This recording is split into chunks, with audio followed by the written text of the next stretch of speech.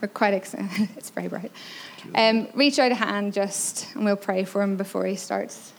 Father God, we just thank you for what you're doing in James, and we thank you for the word that you've just put in his heart and his mind.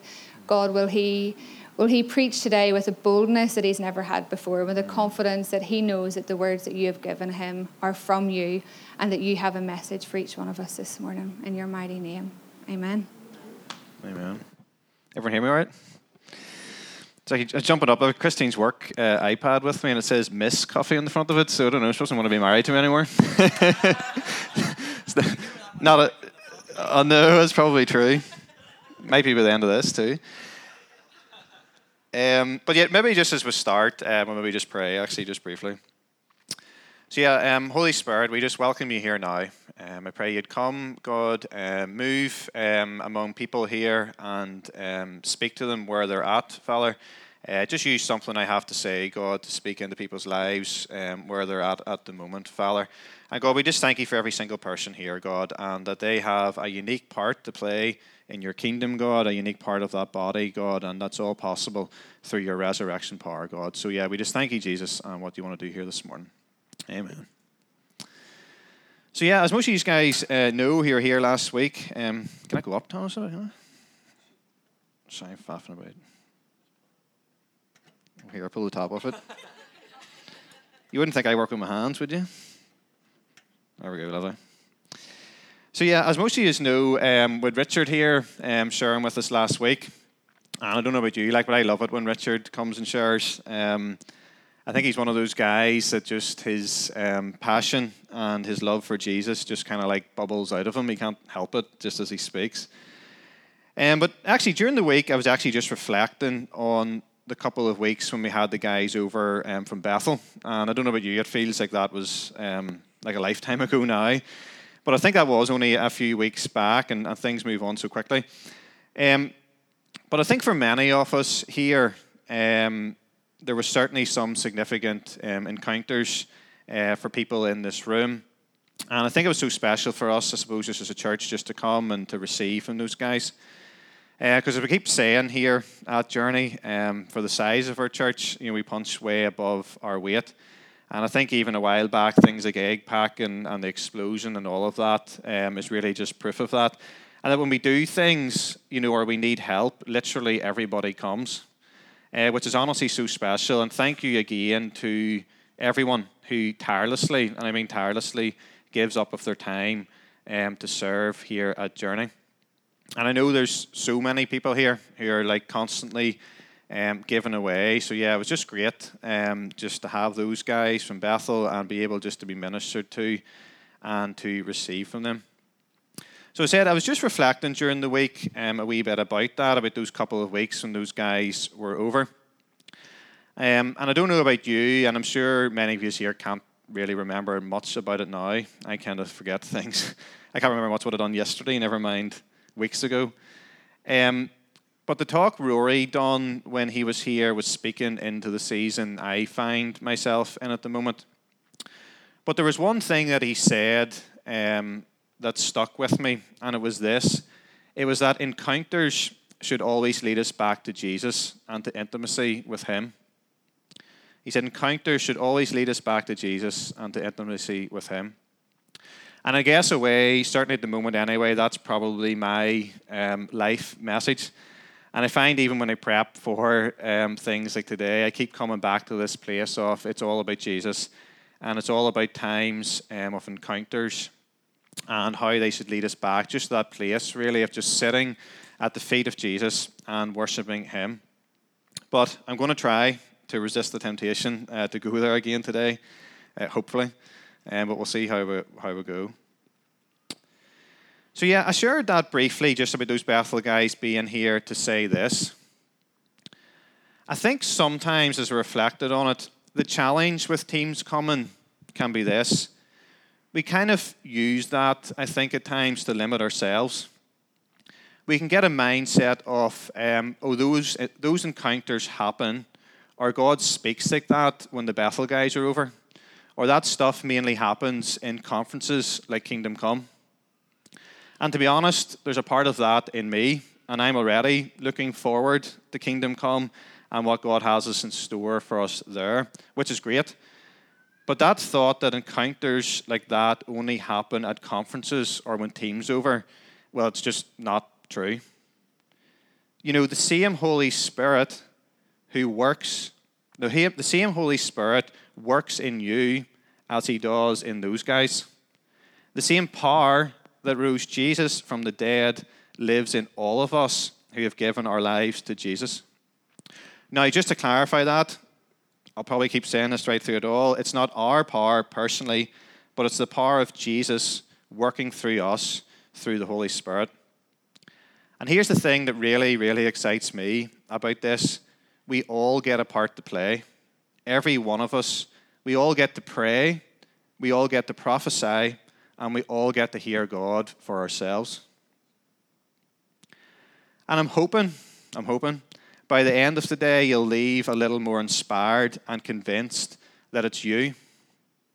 It's not the person to your left or to your right, or the people who are up at the front, or in leadership, or a Bethel team, but that operating in the power of the Spirit is for every single person who's given their lives to Jesus.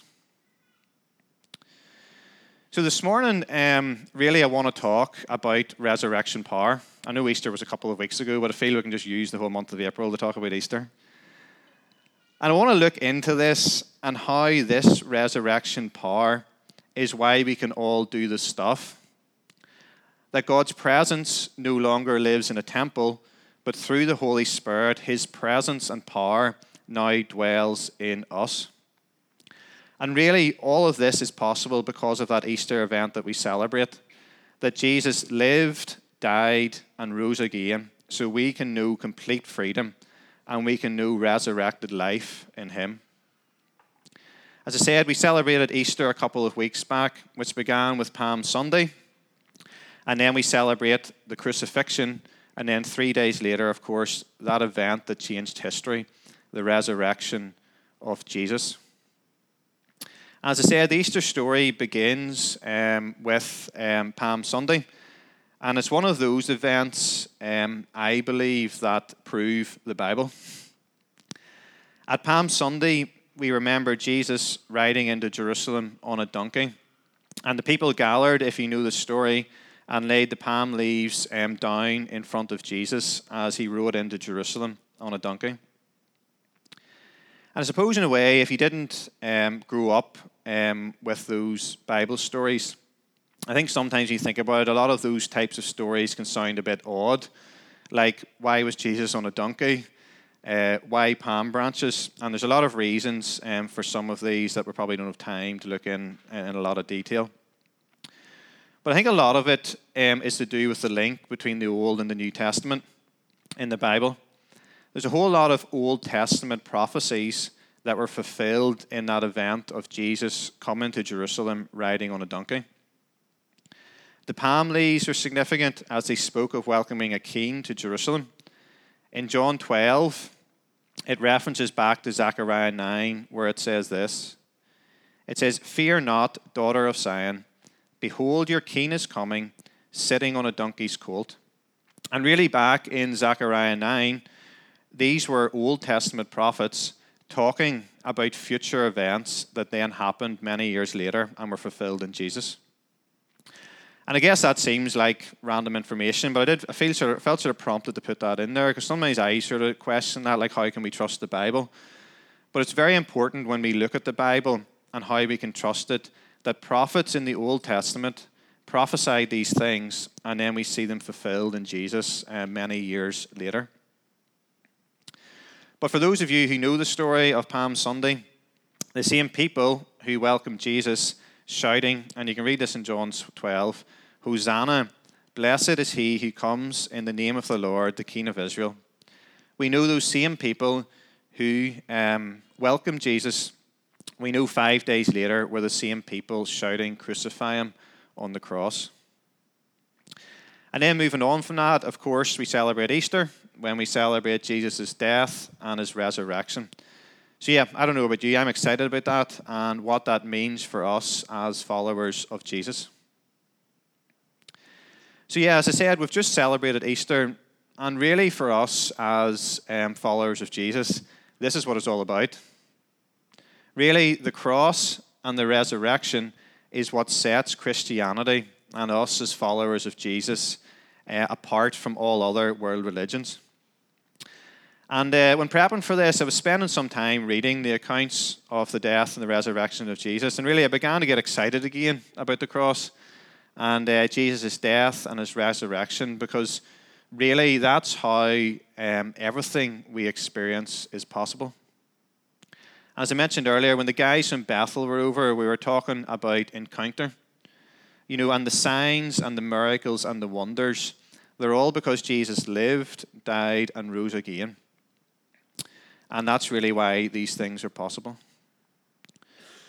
So yeah, I thought this morning we'd jump on a wee bit and talk a little about the resurrection. And I love this because really everything we long to see Jesus do in our own lives and in us as a church, the encounters, those moments of closeness with Jesus are only possible because of Jesus' death and resurrection. And I think Easter gives us that beautiful reason or excuse to get excited again about what Jesus has done. And I'm maybe just going to read, hopefully they're up on the screen, just a few verses at the start, just to set really just a bit of a general theme of what we're going to talk about. And as you read these, I just encourage you, just reflect on the beauty, really, and the awesomeness of what is contained in some of these verses. So the first one is in Acts 2. And it says this: "But God raised him from the dead, freeing him from the agony of death, because it was impossible for death to keep its hold on him." And in Romans 6:10 it says, "For the death that he died to sin once for all, but the life that he lives to God. Likewise, you also reckon yourselves to be dead indeed to sin, but alive to God in Christ Jesus our Lord." And the last one's in Romans 8. It says, "But if the spirit of him who raised Jesus from the dead dwells in you, he who raised Christ from the dead will also give life to your mortal bodies through his spirit who dwells in you." Kind of feel like after reading those three verses, it's nearly like an almost enough said type moment, and we could just leave it with that. But it's Romans 8:11 that I want to really base what we're talking on today, and I encourage you to read all of Romans 8. It's I think one of the richest chapters in all of Scripture, and I absolutely love it. "But if the spirit of him who raised Jesus from the dead dwells in you, he who raised Christ from the dead will also give life to your mortal bodies through his spirit who dwells in you." His death and resurrection is actually our resurrection. Romans says we have been buried in his death and raised in his resurrection. That the resurrection of Christ is what's given to you when you are born again and give your life to Jesus. Romans 6 says, "Knowing that Christ, having been raised from the dead, dies no more, death no longer has dominion over him." As I said earlier, the same power that raised Jesus from the dead now works through you. As I said, and I'll keep saying, it's not our personal power from yourself, but through Holy Spirit, his power, his resurrection power is now alive in you. And honestly, if that doesn't excite you, I don't know what will. But here's the problem. We spend so much of our time operating in the flesh, disconnected from that life source that is Jesus' resurrection power. And Jesus says it so many times, and we talked about this in prayer a wee bit on Friday night, that his words are life themselves. And I tell you this, guys, I've been down myself some random train of thoughts. There are many times, Christine will tell you, I feel like, to be honest, at times giving up and saying, "God, it's too hard." But here's the thing, when I'm honest with myself, Jesus is the only one who is enough. He is the only one that truly, truly brings life. And Christine will tell you, I'm probably confession time here, I'm a little impulsive, and I tend to get really into things for a while and then give up. Though I'm improving, I kind of have more stickability recently. And I'm kind of one of those, all in or nothing type people. But at times I'm doing things or focusing my attention on things, and they're not necessarily bad things, but I'm trying to fill the place Jesus should have in my life with really stuff, with like material things. I'm going elsewhere for that thing that only Jesus can give. And hear this, I love hobbies. Sport's great. I think you should be doing all those things to chill and relax. But my point is, it's only Jesus and his resurrection power that will truly satisfy. So yeah, I just want to use really the resurrection story from Mark 16 as a basis for just a few points. And we'll maybe read Mark 16 now. And if you want to look it up or read along, it'll be up on the screen. And say if you have time, I'd encourage you to read Mark 16 again. And also John 20 is really good. And I'm probably going to be referencing a little from John 20, even though we haven't read it. And as I say, if you have time to read all of John 20 as well, I encourage you to do that. And it gives really some more insight and some more detail really about the resurrection story. But yeah, let me read Mark 16 now. And it says this: when the Sabbath was over, it's a wee bit long, so bear with me, but when the Sabbath was over, Mary Magdalene, Mary the mother of James, and Salome brought spices so that they might go to anoint Jesus' body. Very early on the first day of the week, just after sunrise, they were on their way to the tomb, and they asked each other, "Who will roll away the stone from the entrance of the tomb?" But when they looked up, they saw that the stone, which was very large, had been rolled away.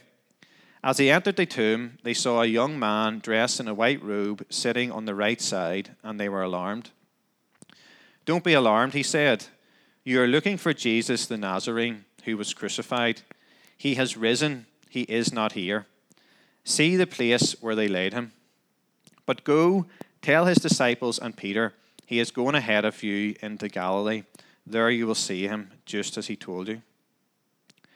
Trembling and bewildered, the woman went out and fled from the tomb. They said nothing to anyone because they were afraid. When Jesus rose early on the first day of the week, he appeared first to Mary Magdalene, out of whom he had driven 7 demons. She went and told those who had been with him and who were mourning and weeping. When they heard that Jesus was alive and that she had seen him, they did not believe it. Afterward, Jesus appeared in a different form to 2 of them while they were walking in the country. These returned and reported it to the rest, but they did not believe them either. Later, Jesus appeared to the 11 as they were eating.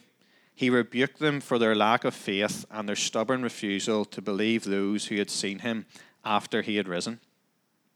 He said to them, "Go into all the world and preach the gospel to all creation. Whoever believes and is baptized will be saved, but whoever does not believe will be condemned. And these signs will accompany those who believe. In my name they will drive out demons. They will speak in new tongues. They will pick up snakes with their hands, and when they drink deadly poison, it will not hurt them at all. They will place their hands on sick people, and they will get well." And praise God, we've seen some of that over these last few weeks. After the Lord Jesus had spoken to them, he was taken up into heaven, and he sat at the right hand of God. Then the disciples went out and preached everywhere, and the Lord worked with them, confirming his word by the signs that accompanied it. So yeah, I have just a few points I just want to pull out of Mark 16 on this theme of resurrection power. And the first one I want to mention is the power and significance of the cross. You know, the death and resurrection of Jesus, I believe, hold the answer to all of what society is looking for. And I'm talking about in our Christian context, but even outside of church in a secular context. You know, all other religions, their gods are dead, but Jesus is alive and well. Every other religion teaches to earn your way to God, but our Jesus has already paid it all for us. Other religions have systems of rules to appease their gods in hope that someday they might get into heaven. But we have a relationship with God and an assurance of life eternal. Psalm 145 tells us the Lord is near to all who call on him, to all who call on him in truth. He fulfills the desires of those who fear him. He hears their cry and saves them. And here's the beautiful one. No other religion has an empty tomb. And I actually hate using that word religion when we're talking about Jesus, because it's so much more a relationship than anything to do with religion. Our God is alive and well. And I love Easter because we get to celebrate that wonderful truth. And everything is connected to the resurrection of Jesus. It is completely central to everything. And it's the blood of Jesus that cleanses us from all sin. And here's the thing. Now, through the cross, the impossible is now possible. And really, I believe, as believers, we were born to operate in the possible. Let me say it again. We were born to operate in the impossible. The death and the resurrection of Jesus is the most demanding, I believe, reality in all of life. I believe it demands a response from us. If Jesus truly did live, die, and rise from the dead, how can we not give our lives in worship to him? It demands a choice in us. We either believe it's true or we don't. And if we don't, we're kind of wasting our time here. The resurrection is the thing that defines everything else. When Jesus died, he did not die missing anything. He didn't forget to deal with anything. He didn't become an offering for part of the problem, but for it all. And there's a beautiful C.S. Lewis quote. I don't know if there are any fans in the room. Possibly Gloria's one, I don't know. But he said this. I believe in Christianity as I believe the sun has risen. Now, he is talking about the physical sun here in the sky, not the Son of God.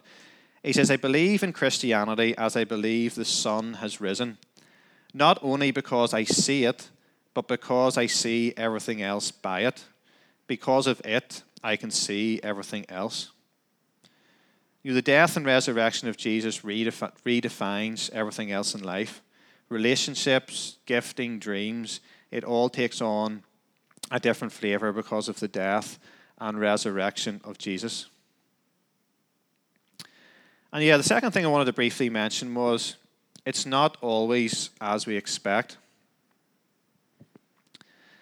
And maybe we need to stop limiting God to what we know or what we've seen or what we've already seen him do. We need to stop comparing ourselves to others. And Jesus said, do not be conformed to this world, but be transformed by the renewing of your mind. In Mark 16 that we read from, it says in verse 12 that after he appeared to them in a different form to two of them as they walked and went into the country. Sorry, maybe I didn't write it. It says after that he appeared to them in a different form to two of them as they walked and went into the country. You can see here, he appeared to them in a different form. He didn't come as they had expected. And I guess we're in a season more than ever where there's a stirring to see a move of God. But I guess many of us are also hoping that it will be something we like, or God will come the way we think he should. But here's the thing. God has a bit of a habit of showing up in unexpected ways, like he did here to his disciples after his resurrection. But before we move on from this, I just want to pick out a quick detail from this part of the resurrection account. And it's in John 20, and it isn't really included so much in Mark 16. In verse 11 of John 20, we see Mary weeping at the tomb of Jesus. And I think this detail is fascinating. Jesus speaks to her in verse 15 and says, "Woman, why are you weeping? Whom are you seeking?" But she doesn't recognize it's him. And down in verse 15, she assumes it's the gardener. But then in verse 16, Jesus speaks her name, Mary. And I love this because instantly she recognizes it's him. When when Jesus said her name, Mary, all confusion and mourning and everything that was competing for her attention instantly left. And I love this because it shows even in that circumstance Jesus was in, his relational love for Mary. And at the voice of Jesus, I believe all confusion must go. So yeah, as I said, in verse 10 and 11, we read these things. He said, she went and told those who had been with him and who were mourning and weeping.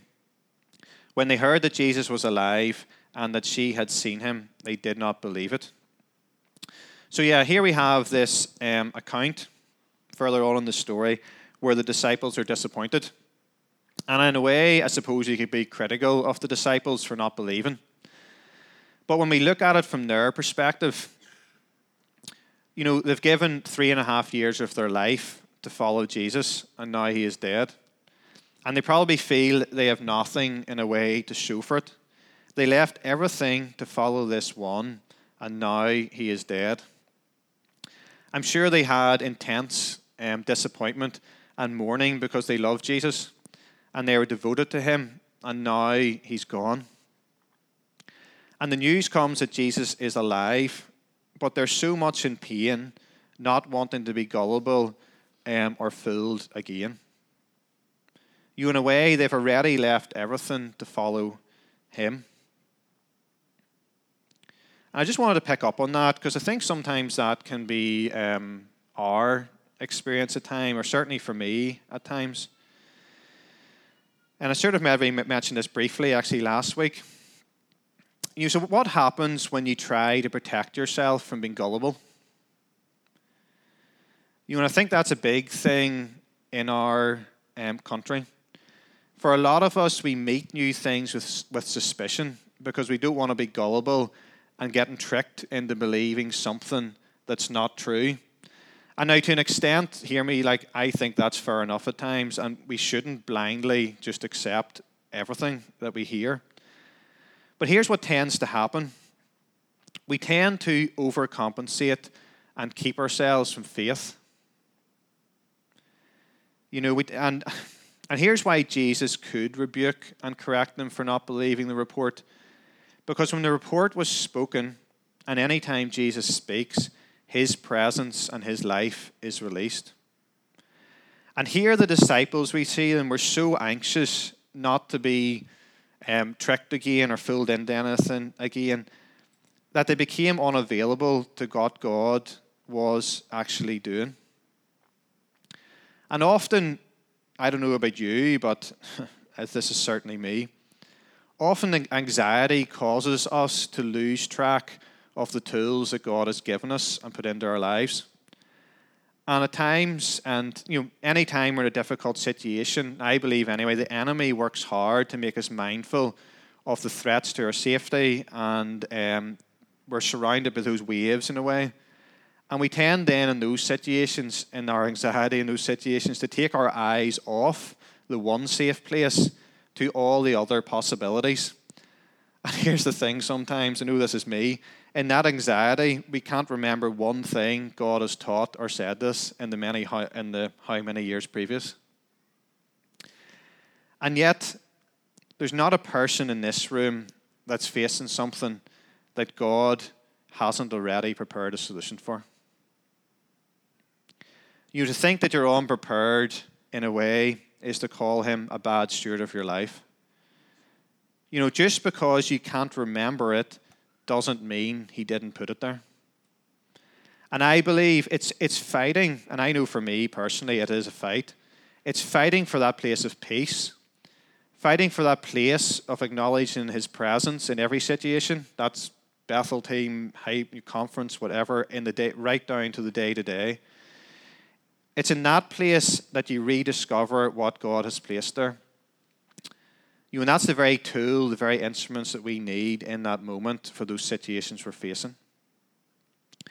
You know, in a way, our job is to recognize when things come from the Lord or not. Our responsibility, you know, is not the approval of the messenger or the personality through which the message was given. You know, when I heard this, we quote one time, and it's really good. It's kind of a wee bit of a side note, but it says, oftentimes our hunger is tested by inputting what we are hungry for in the group of people or the individual we want nothing to do with.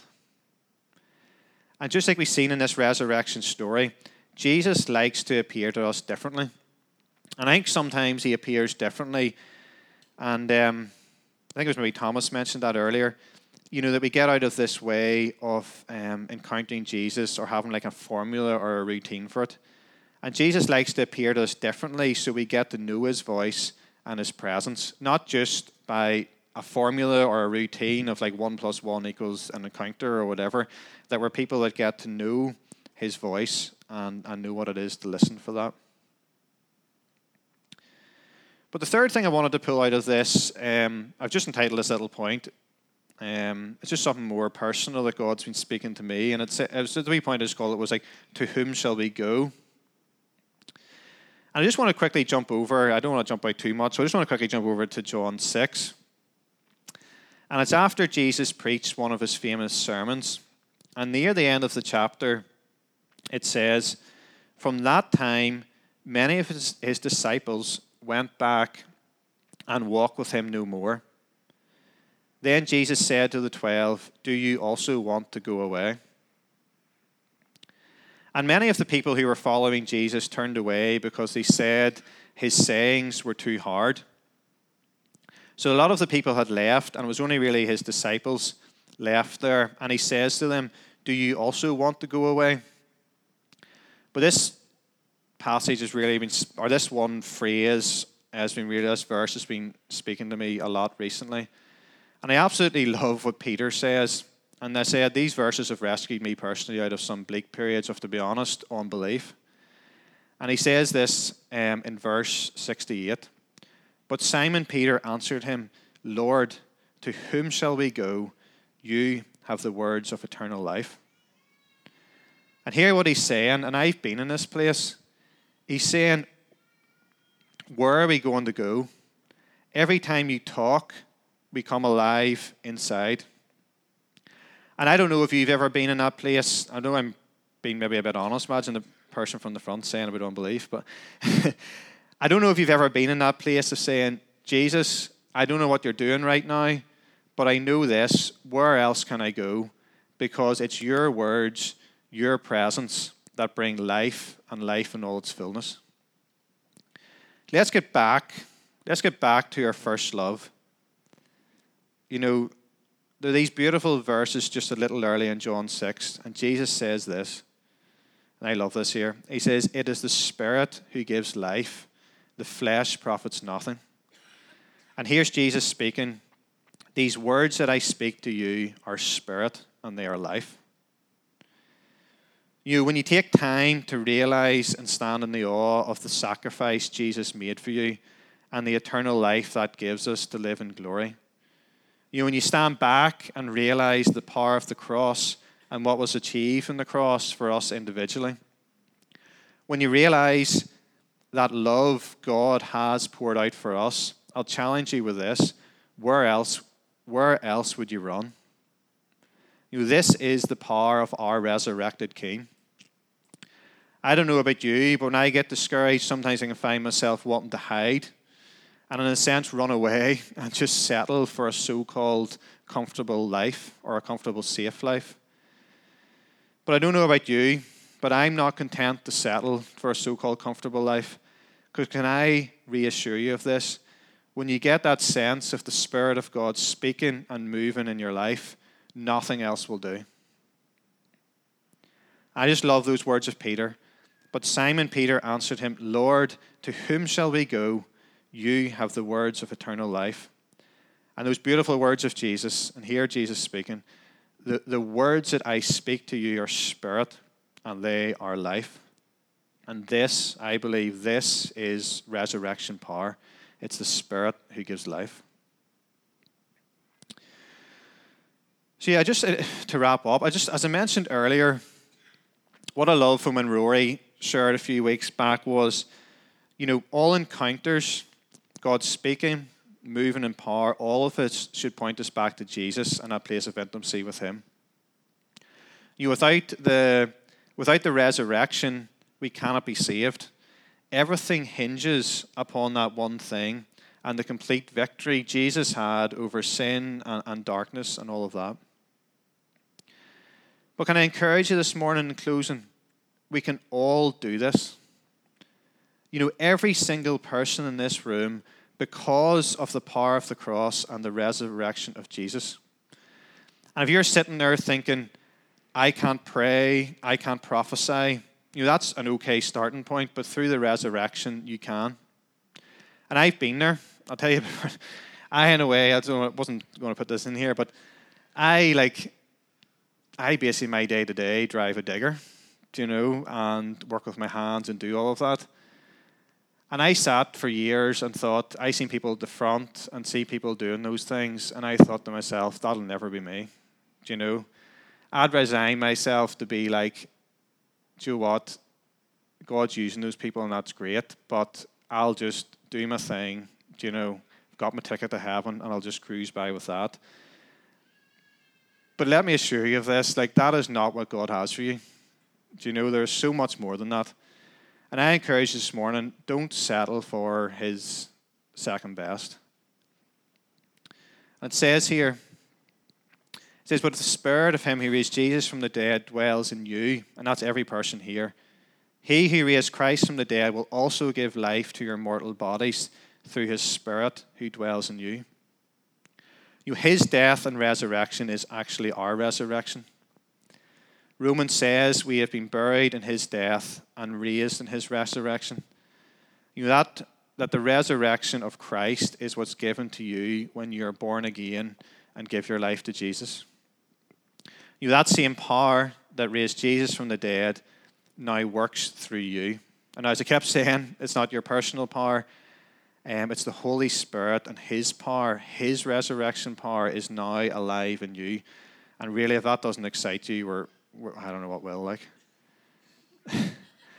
And we were sharing this week at home group, and we were sharing testimonies and things God has been speaking to us in the last season. And someone was actually sharing about watching the Passion of the Christ and how it had moved them to a deep, fresh revelation of the sacrifice Jesus made for us. And Jesus died for all things so that we could be free. And when I say free, I mean actually free. Not that we've got this ticket to heaven mentality, but that you're free to follow Jesus and to see the fullness of what he has for you. And let's not diminish the power of the Father and the Son of the Holy Spirit and what he's doing in your life. I know maybe Chris, if he wants to come up, I'm nearly not too far from being finished. But I encourage you this morning, let's not settle for second best. It cost Jesus, I believe, too much for us to settle for a so-called comfortable life. I'd encourage you this morning, go after everything God has for you. Go after the intimacy with Jesus. Go after the still small voice. Go after the encounters. Go after the healings. Let's set aside the comparing ourselves to others, thinking that's for a Bethel team, that's for people who lead conferences, all of that. Let's set that aside. The truth over all of this is, whether you feel like it or not, we all get a part to play.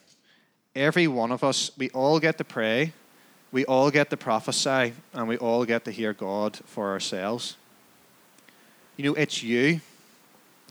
It's not the person to your left, the person to your right, the people who are up at the front or in leadership or a Bethel team, but that operating in the power of the Spirit is for every single person who has given their lives to Jesus. How about in this season, we don't wait around for someone else to bring things into our lives? Or we live off the stories and testimonies of other people? Let's be people who live out the power of God that is within you. We have been given the Spirit of the resurrected Christ. Let him be, I encourage in this season, who he is flowing through us. You know, the resurrection power of Jesus lives in you, and he wants out. You, all of heaven is looking to see what impossibilities we will conquer in his name, and that's both personally and as a church. So yeah, just in finishing, what will we do with what we've been given? Thank you, guys.